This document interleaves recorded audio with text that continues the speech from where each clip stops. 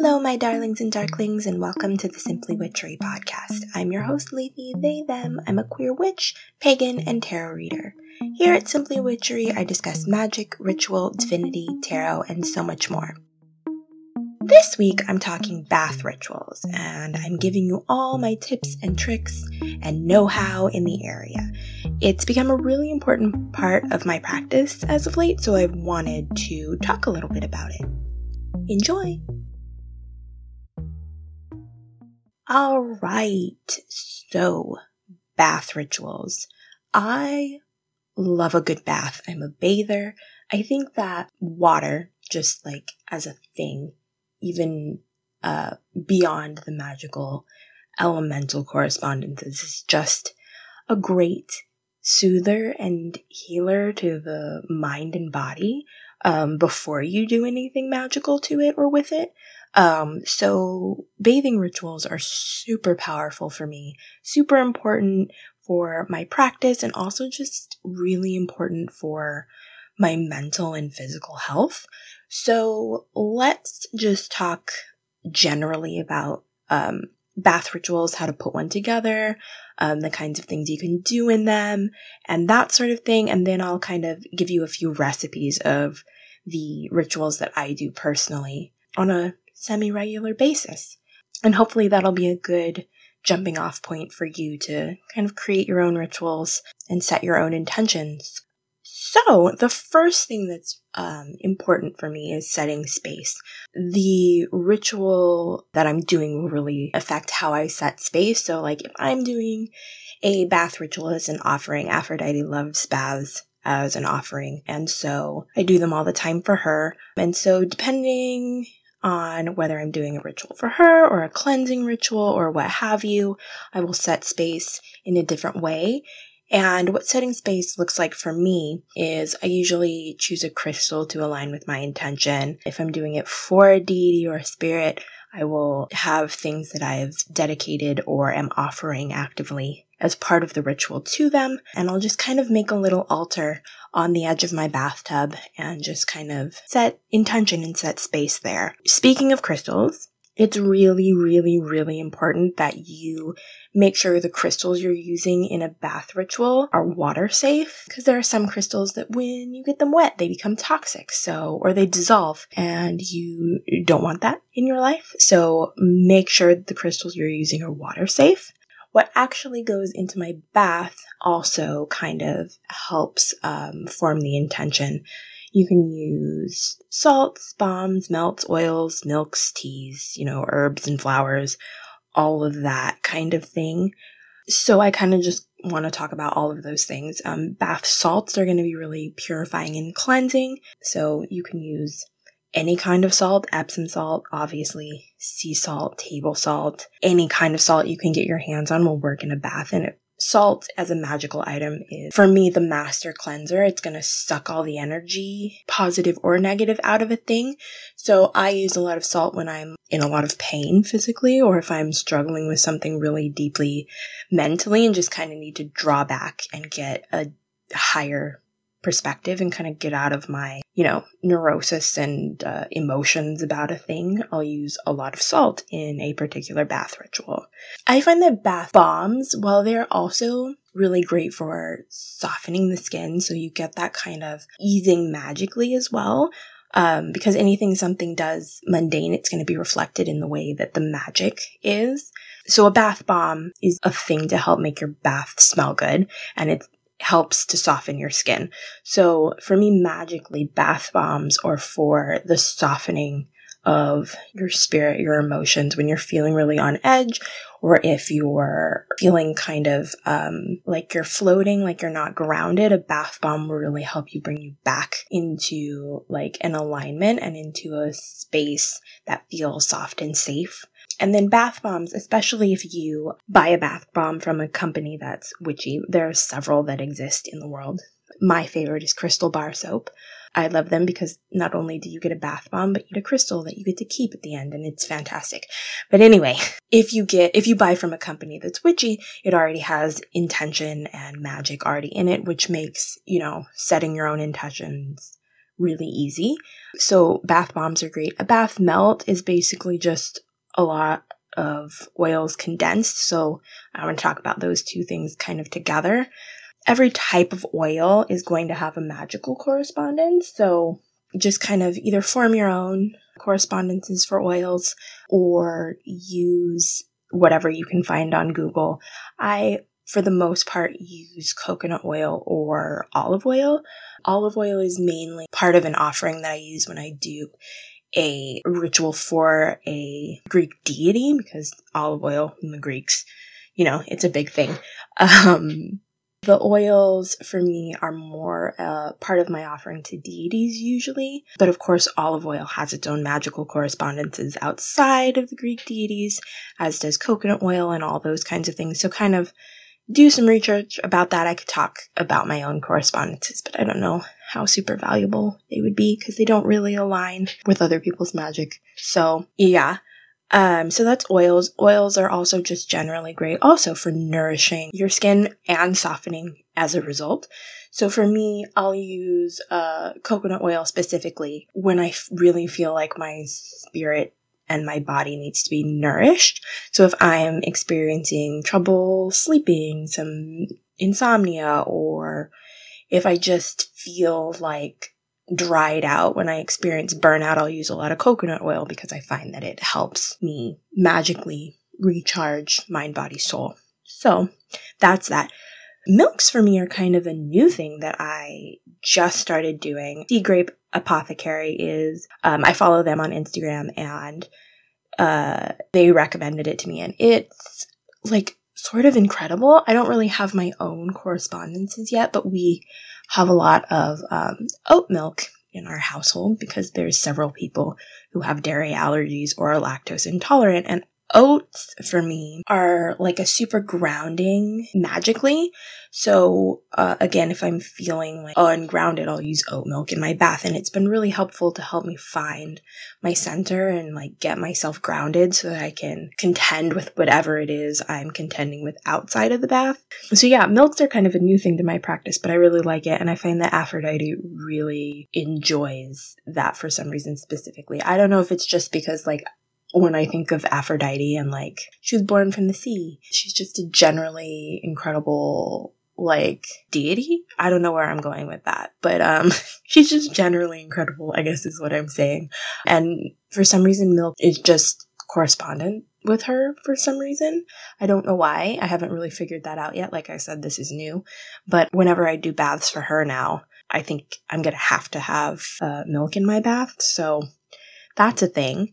And then as far as teas, herbs, flowers go, my main tip here is just, figure out what your intention is, align your herbs, teas, or flowers to that intention, and use a sachet, because I detest cleaning my bathtub when it's got like a bunch of flowers in it. It's horrible. Probably not super great for your plumbing too. And so I always put it in a little sachet. I have a couple, oh my gosh, I forget the name of these bags, but they're like those like see-through bags that people put jewelry in them. I completely forget what they're called. Hang on, I'm going to Google it because it's going to bother me. Okay, thank you, Google. They're called organza bags. But you can get those real cheap online. They're great for using in the bath. A cotton bag will work just as well. But yeah, sachets are your best friend when you're using those things. And like whole flowers, wouldn't be as bad. I can imagine. I have yet to use actual whole flowers in my bath, but I'm sure they'd be much easier to clean up. So I'd be chill with just letting those float around. But herbs from your spice rack cabinet are going to be a nightmare. Put it in a bag. Yeah. And then as far as how I kind of decide what to use, it's all, as it usually is with me, just with intention and based on what I have. So if you don't have a lot of herbs, you can use just a regular tea blend from your kitchen. You can use the herbs and spices in your kitchen. Just a little goes a long way. You can always add more, but you can't take any out, especially with actual pepper spices. I was doing a fiery cleanse bath once, and I put too much cayenne pepper in my bathtub, and it was a nightmare.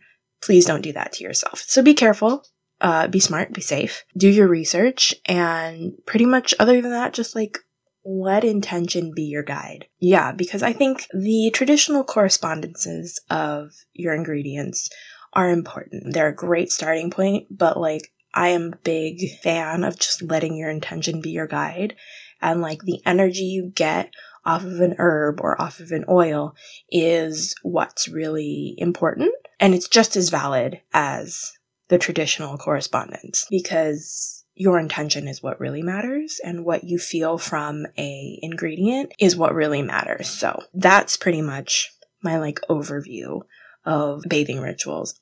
So let's just kind of get into my like recipe rituals, something you can like get an idea of what I do and like how I form these things. And another little tip before I get into the recipes, always be careful with your essential oils when you're putting them in the bath. Essential oils are extremely powerful and they can actually hurt your skin and your body if you use too much. It's very hard to do in a bath, but be careful. So let's get into my recipes. So the first recipe I kind of want to share, or ritual I guess that I want to share, is a cleansing ritual that I do before or after, usually after spirit work and before a really, really big ritual. And I'll cleanse after rituals sometimes too. It depends on what I feel like I need.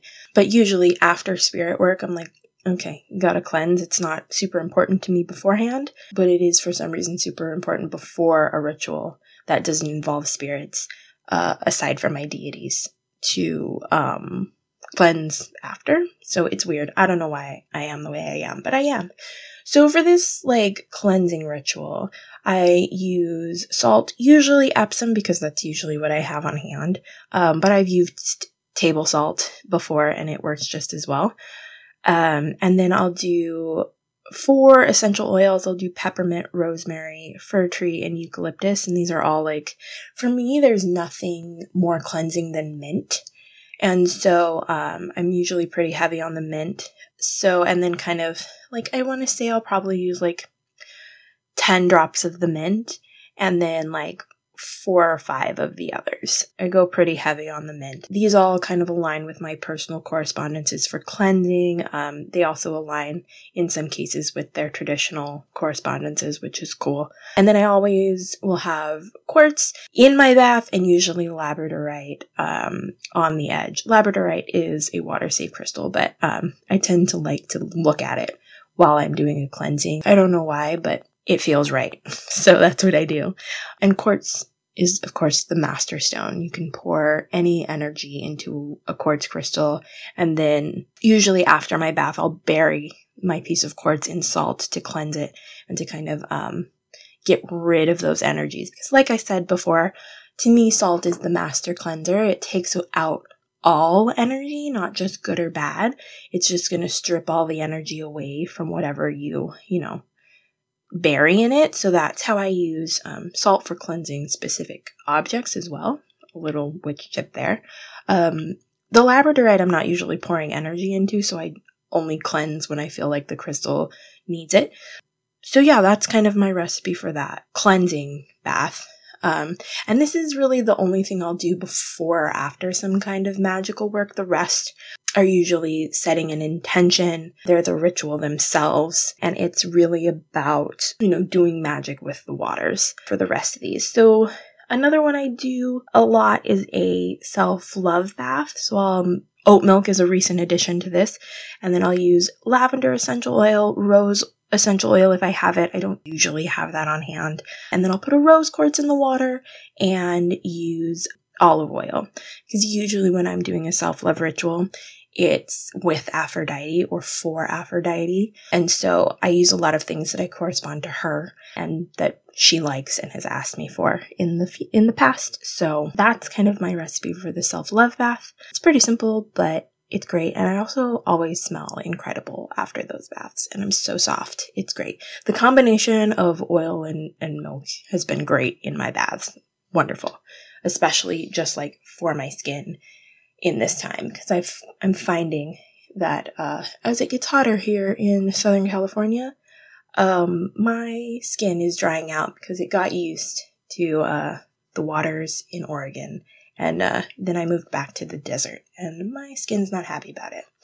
But anyway, yeah, those are the 2 recipes I wanted to share. So let's just kind of shift slightly into a magic in me, because all of this is about magic that I do on a regular basis. But I want to talk a little bit more about bathing with Aphrodite and why I think a bath ritual is a perfect offering to her. 1, she's Aphrodite. She loves self-care. She loves self-love. So anything that's good for you holistically, mind, body, soul, she's down for. And baths are definitely healing mind, body, soul for me. So she's always like, I'm down for you to do a bath as an offering. Please fix yourself. Take care of yourself. And so I do that a lot for her. I've also found that just in general, being in water, because water is water and it has the magical properties that it has, is super healing. And someday when this quarantine is over and the beaches are open, I think I'm going to be spending a lot of time in the ocean. We'll see. But waters are healing, and right now the bath is as close to the ocean as I can get. And so I've been doing a lot of healing work in my bathtub when I would like to be doing it in the ocean. But what can you do?